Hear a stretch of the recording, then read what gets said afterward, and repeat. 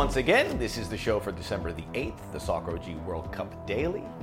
Hope you enjoyed your 2 days away from all the action. We do have games tomorrow, quarterfinal games. 2-day gap just right. We needed to refresh, and we got 2 days to build up 4 incredible games. Can't wait for it because, look, let's face it, at the beginning of the tournament, these games are just flying at you. You're like, whoa, slow down. 4 games a day, oh my. You can't grasp it. You can't remember everything that happened. But this is how it's supposed to feel. You're building up these games. You can hear from the managers. We can all focus on this. This is the good stuff. The quarterfinals are going to be fantastic. We will preview the games for Friday here shortly. Before we get to that, a reminder that the Soccer OG World Cup Daily podcast, available where all podcasts are available. You can see the video form here on YouTube. Check out all my social media handles. We'd love to talk about the games. We, in addition to previewing the Friday games, have a very special guest, Christopher Sullivan, former broadcast partner. He is on the ground in Doha, working for B in Sports, and we'll get his ideas about the Qatari World Cup and what has stood out for him. He's very cerebral with regards to football and has a great eye for what is happening. So stick around for that. You will enjoy it. We'll talk a little bit about that USA-Netherlands game. He has a couple thoughts that we haven't really touched on, which I found very interesting. So check out that a little bit. Like and subscribe. Hit that thumbs up. Like and subscribe as we continue on here towards the final. We still have like a week and a half of this. So a lot to look forward to. And we are presented by Farmer John. I'd like to say hello to our sponsors who've been fantastic throughout this competition. Make sure you start off the day with a wonderful breakfast featuring the very good Farmer John products, of which there are several, and they all are exceptional. I'm getting hungry when I'm just talking about it.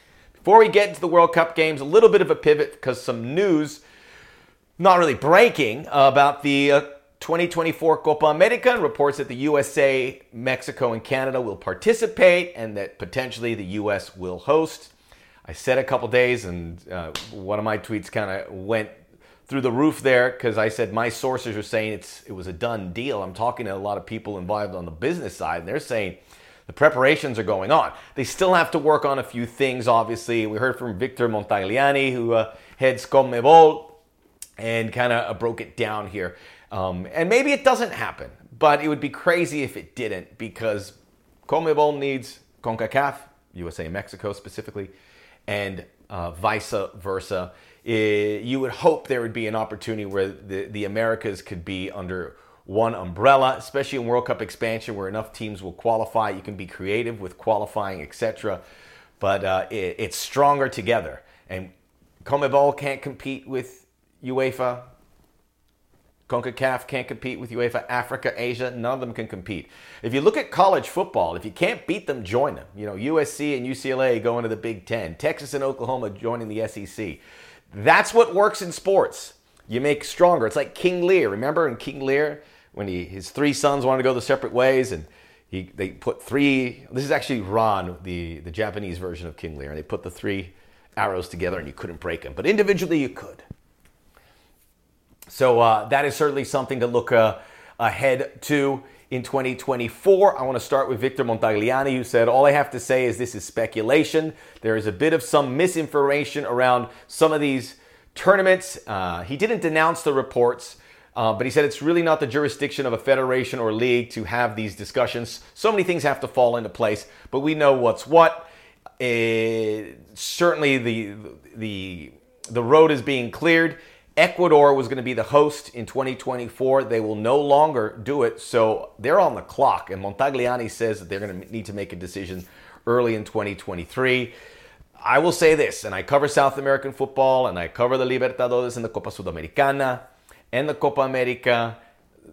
No one wants to host these events. Logistically, it's a mess. And during the pandemic, and this is what we saw in the last Copa America, where Brazil and Argentina and everyone else played in empty stadiums, they were way behind in dealing with COVID, that they had to deal with that.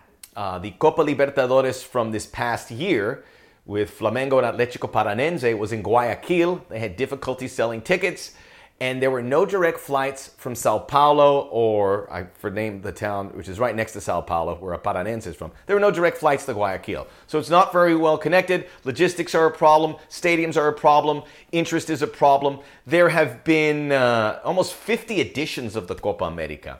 So ramping up for this is a little bit harder. It needs a jolt. It is the oldest tournament. It's 106 years old. It's much older than the World Cup. And you've had some great moments and some great players and some great finals. But it's time to evolve a little bit. And I know CONMEBOL doesn't want all of CONCACAF, but they would like USA and Mexico. Canada, to a lesser degree, are coming up. It should be interesting to see how that plays out. But Canada makes this even more appealing. This is obviously would be good for the United States to get a big tournament ahead of the World Cup. And if Ecuador is not going to host it, it would appear that the USA will. Part of the issue when the USA hosted in 2016 is that CONCACAF got a lot of the money. CONMEBOL wants a bigger piece of the pie. But you have everything in place. And obviously in the United States, you would like some sort of dress rehearsal for the World Cup. To tell you what we were discussing. So Mexico has played in 10 Copa America. So this isn't a new phenomenon. But they've gone down there to play. The United States has played in 4, and there was the famous one, the Centenario, in 2016. The United States actually, in their previous editions, it was in the 90s. In 1995, they beat Argentina, lost to Brazil in the semifinals. Other than that, they had a couple editions which didn't go so well. 2016, in the United States, they made the semifinals. They were in a group, they lost to Colombia, they beat Costa Rica, they beat Paraguay, and the U.S. won the group. Then they advanced into the semifinals where they would get pasted by Lionel Messi in Argentina. Argentina would lose to Chile, who also beat Mexico 7-1 or 7-0 in the quarterfinals. USA beat Ecuador in the quarters. So that was a huge success, and 2024 would help really build that World Cup. Both these organizations have to scratch each other's back, though, right? And what is the end game when we talk about the Americas? Brazil and Argentina are the two big names. In recent years, the rest of South America has dipped. Colombia and Uruguay would be the next two, but Uruguay obviously had their issues in the World Cup. Colombia didn't qualify. Peru didn't get out of the playoffs. Ecuador's young and looks good, but that's still a burgeoning power. Ecuador is one of the few bright spots in South America. Paraguay's kind of gone flat. Bolivia just doesn't have it. They play at altitude. They've never really had a great national team. They made one World Cup. Venezuela plays more baseball. They're getting better at soccer. They've never qualified for a World Cup. Chile had that great golden generation, but has disappeared ever since. And once you look at it that way, the 10 members of CONMEBOL need help.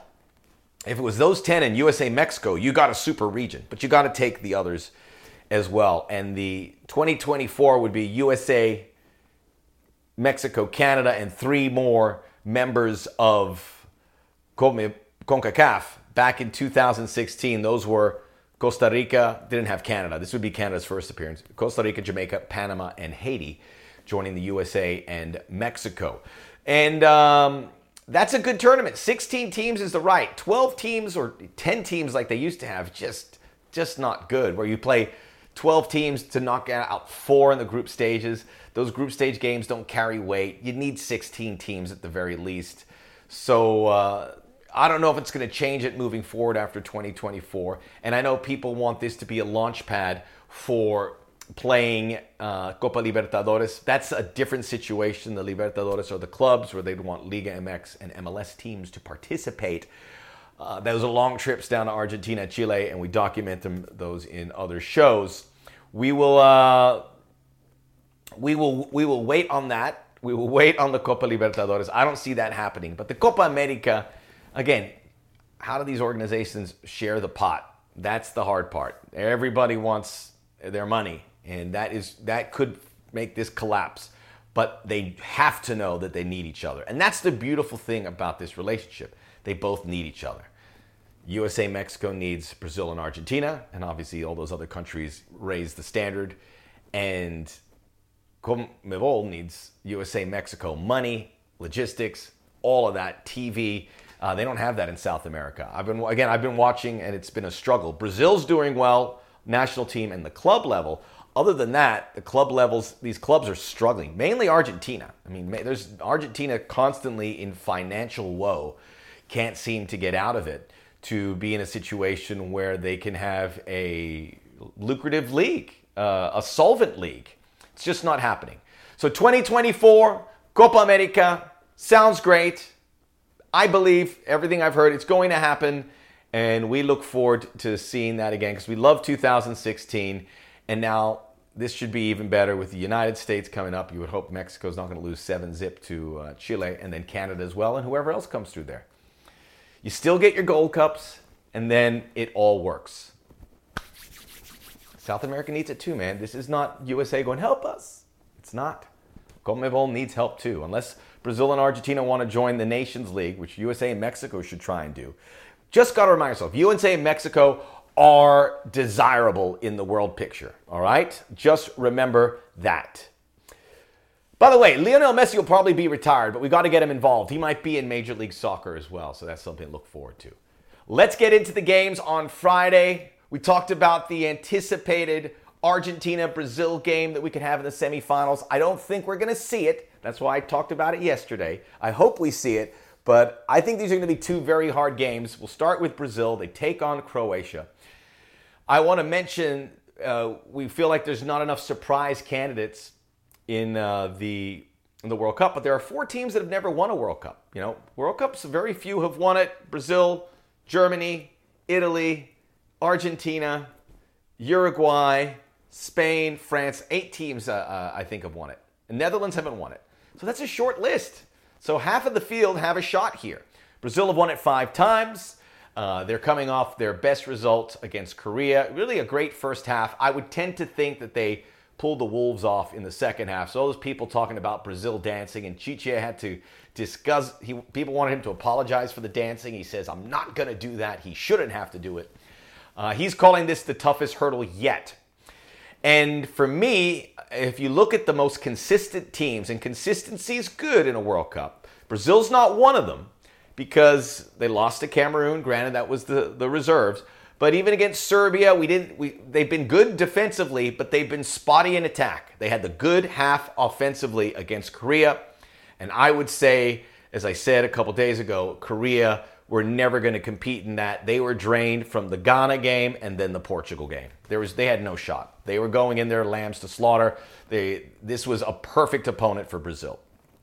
But if you look at the most consistent teams, we're going to talk about 2 of them here. You have France, England. We'll see them on Saturday.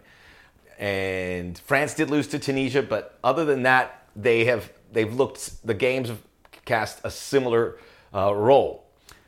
England, untouched in the groups, tied the U.S., but consistent looking forward. Then you have Croatia, who beat the Canadians, tied Belgium, tied Morocco. That result's looking a lot better. And then beat Japan in penalties. And then the Netherlands, who we'll talk about here in a moment. This is the 3rd quarterfinal in a World Cup for Croatia. Truly remarkable. Zlatko Dalic saying, the manager, if we play wide, we'll have great problems. We know that. So they're going to play compact. They got great defenders. We have talked about Gvardiol ad nauseum. And again, they don't give up goals. This is going to be tough for Brazil. They've got to show offensive consistency. I want Casemiro and Lucas Paquetá in that midfield to get that offense going. I tend to think that it should continue offensively, but then again, it's one good offensive half. Beautiful team goals, that's a positive here. And Brazil, look, this is where they go sideways. They've lost in the quarters in 2018. They lost in the quarters in 2010, and it was 2006 too, right? Yeah. And then they lost in the semis when they hosted it. So this is where they go flat. And they have struggled against good European teams. Since beating Germany in the 2002 final, Brazil has lost each of their last 5 knockout games against Europeans. This is a very good European team. Luka Modric is going to have to find some spots. If they don't concede early, Brazil's going to get frustrated. This is going to be a grind. Croatia is going to be able to dictate their terms. And I loved how they came back against Japan. Brazil wins this game, but it is going to be very, very tight. 2-1 would be my score. Let's now move on to Netherlands and Argentina. Some interesting stuff coming out of the Argentine camp.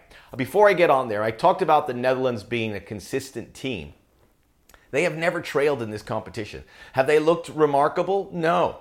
But man, they just plug along. They tied Ecuador. That was their one setback, but they were clinical against the United States, Qatar, and Senegal. Have they played elite teams? No. This is far and away the best team they have played.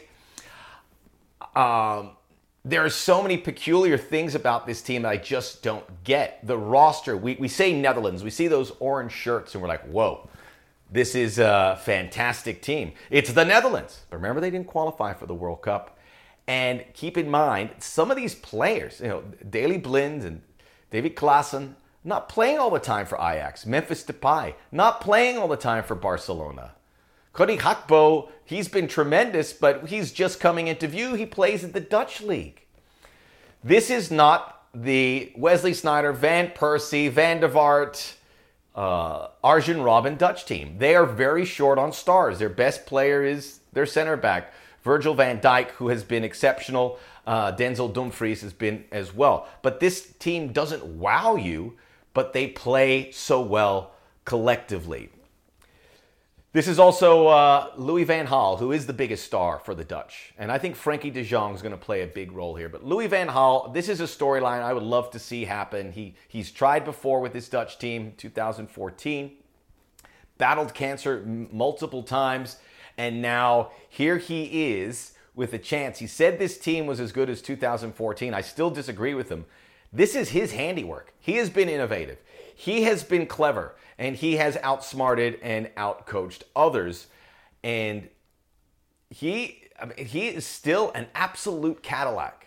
And the best manager right now in this competition, even at the age of 71. He also had an interesting interaction with the press. He was the coach at Manchester United. And he had Angel Di Maria, who we hear may not play for Argentina. But he had Angel Di Maria on that squad, and in that game, or during that time at Manchester United, Di Maria says, my problem at Manchester was the coach, Van Gaal. He was the worst of my career. So that was brought up to Van Gaal. He says, I don't like it that he said it, but he says the two get along well. But if we don't see Di Maria, how will they look? By the way, Rafael van der Vaart, one of those Dutch legends, was asked about this game. He says they're going to hammer Argentina, the Netherlands, 3-0. The players around Messi are not so great. So let's talk about Argentina.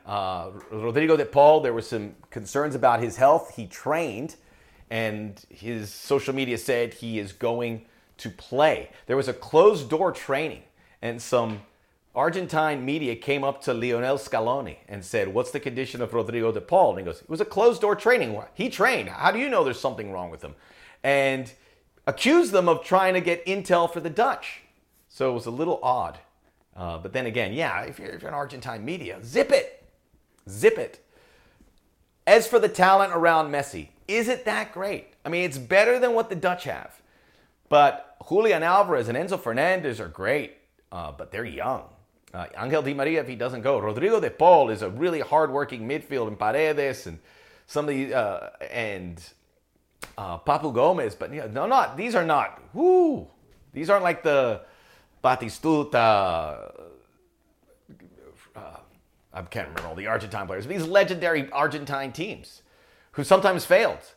This is still a lot about Lionel Messi. They put him in good positions to win, and I think this Argentina team will really struggle with this. I like the Dutch to win it. It's going to be tight. Let's say 2-1 as well. Netherlands and Brazil will meet in the semifinal. I hope I'm wrong about that because I want to see Brazil-Argentina. The Soccer OG World Cup Daily. Check us out in podcasts where all podcasts are available. Check us out here on YouTube. Coming up, my interview with Christopher Sullivan. We talk all things Qatar World Cup. We roll on.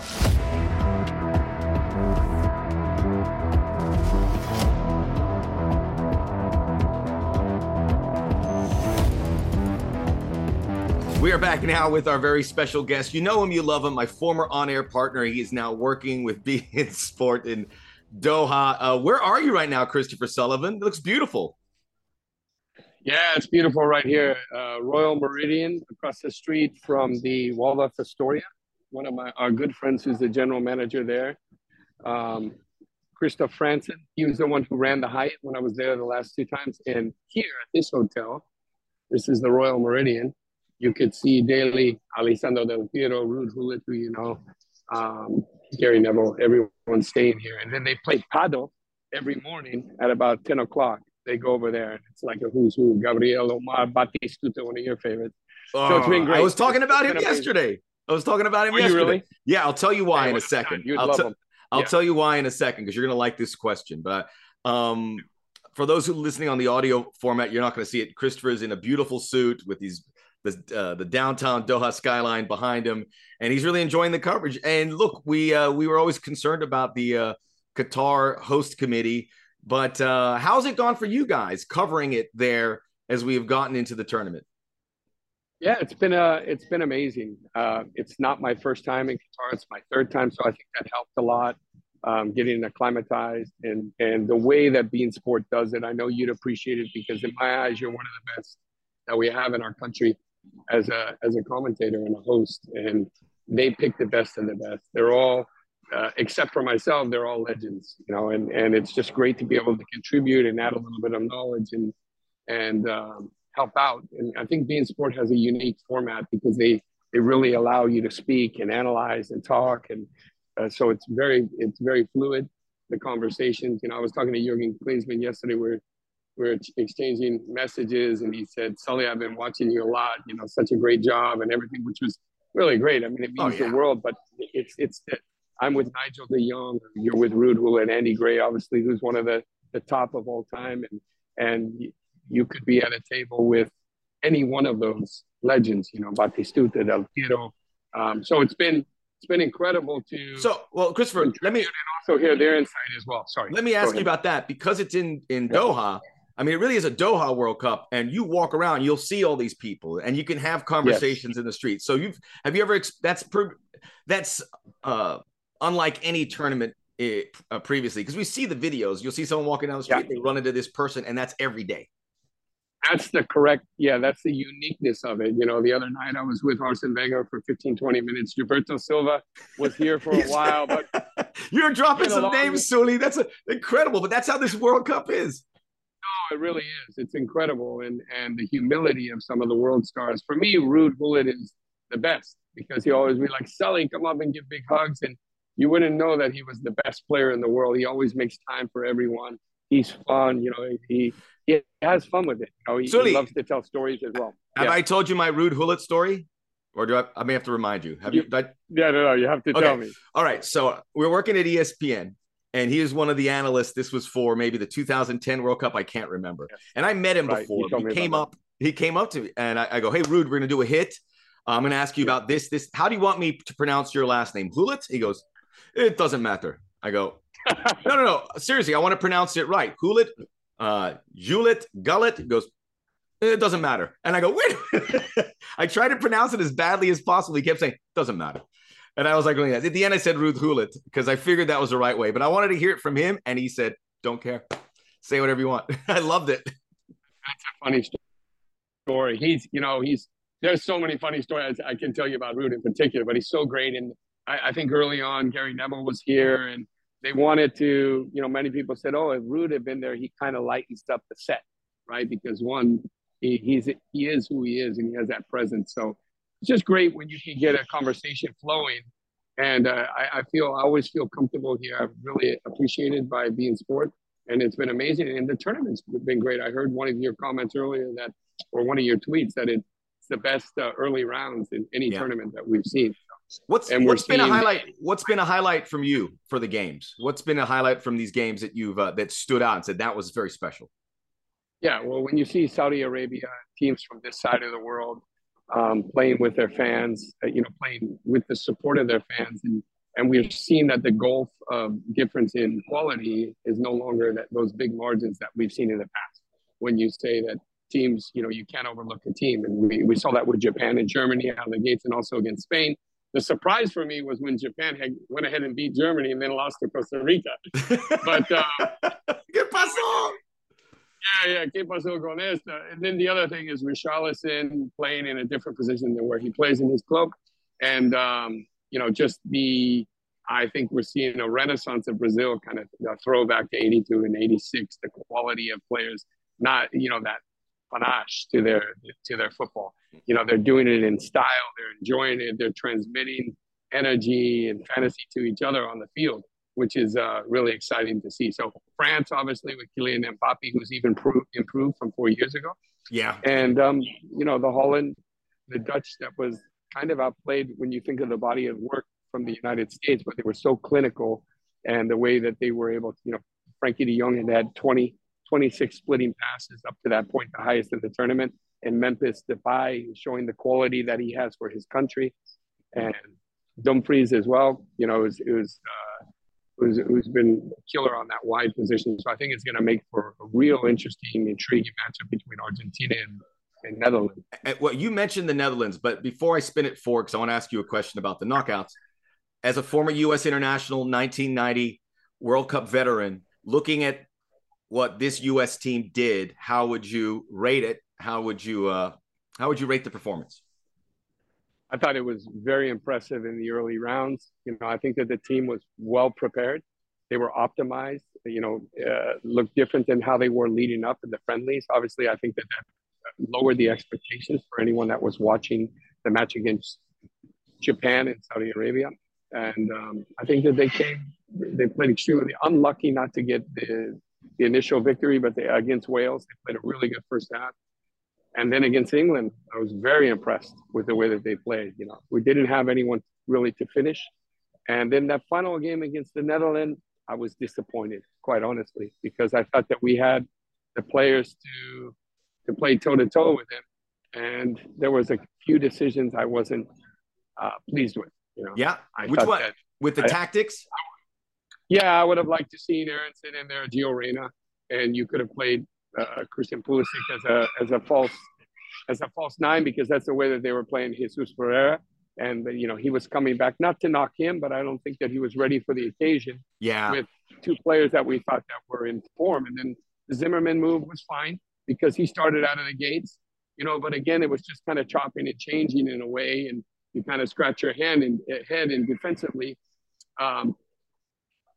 We got a lesson there defensively. Well, look, and we forget that. And I don't know if I mentioned it, but to tell Jesus Ferreira to come into the World Cup for the first time in a round of 16 game where you have to engage Virgil van Dijk, who some say is the best defender in the world. It sounds like an unwinnable position. I would, and that's probably why you bring in guys that have already had some games, and you maybe put Pulisic there, who had confidence. Yeah. We saw that. But I just think about that situation, Ferreira. That's really tough.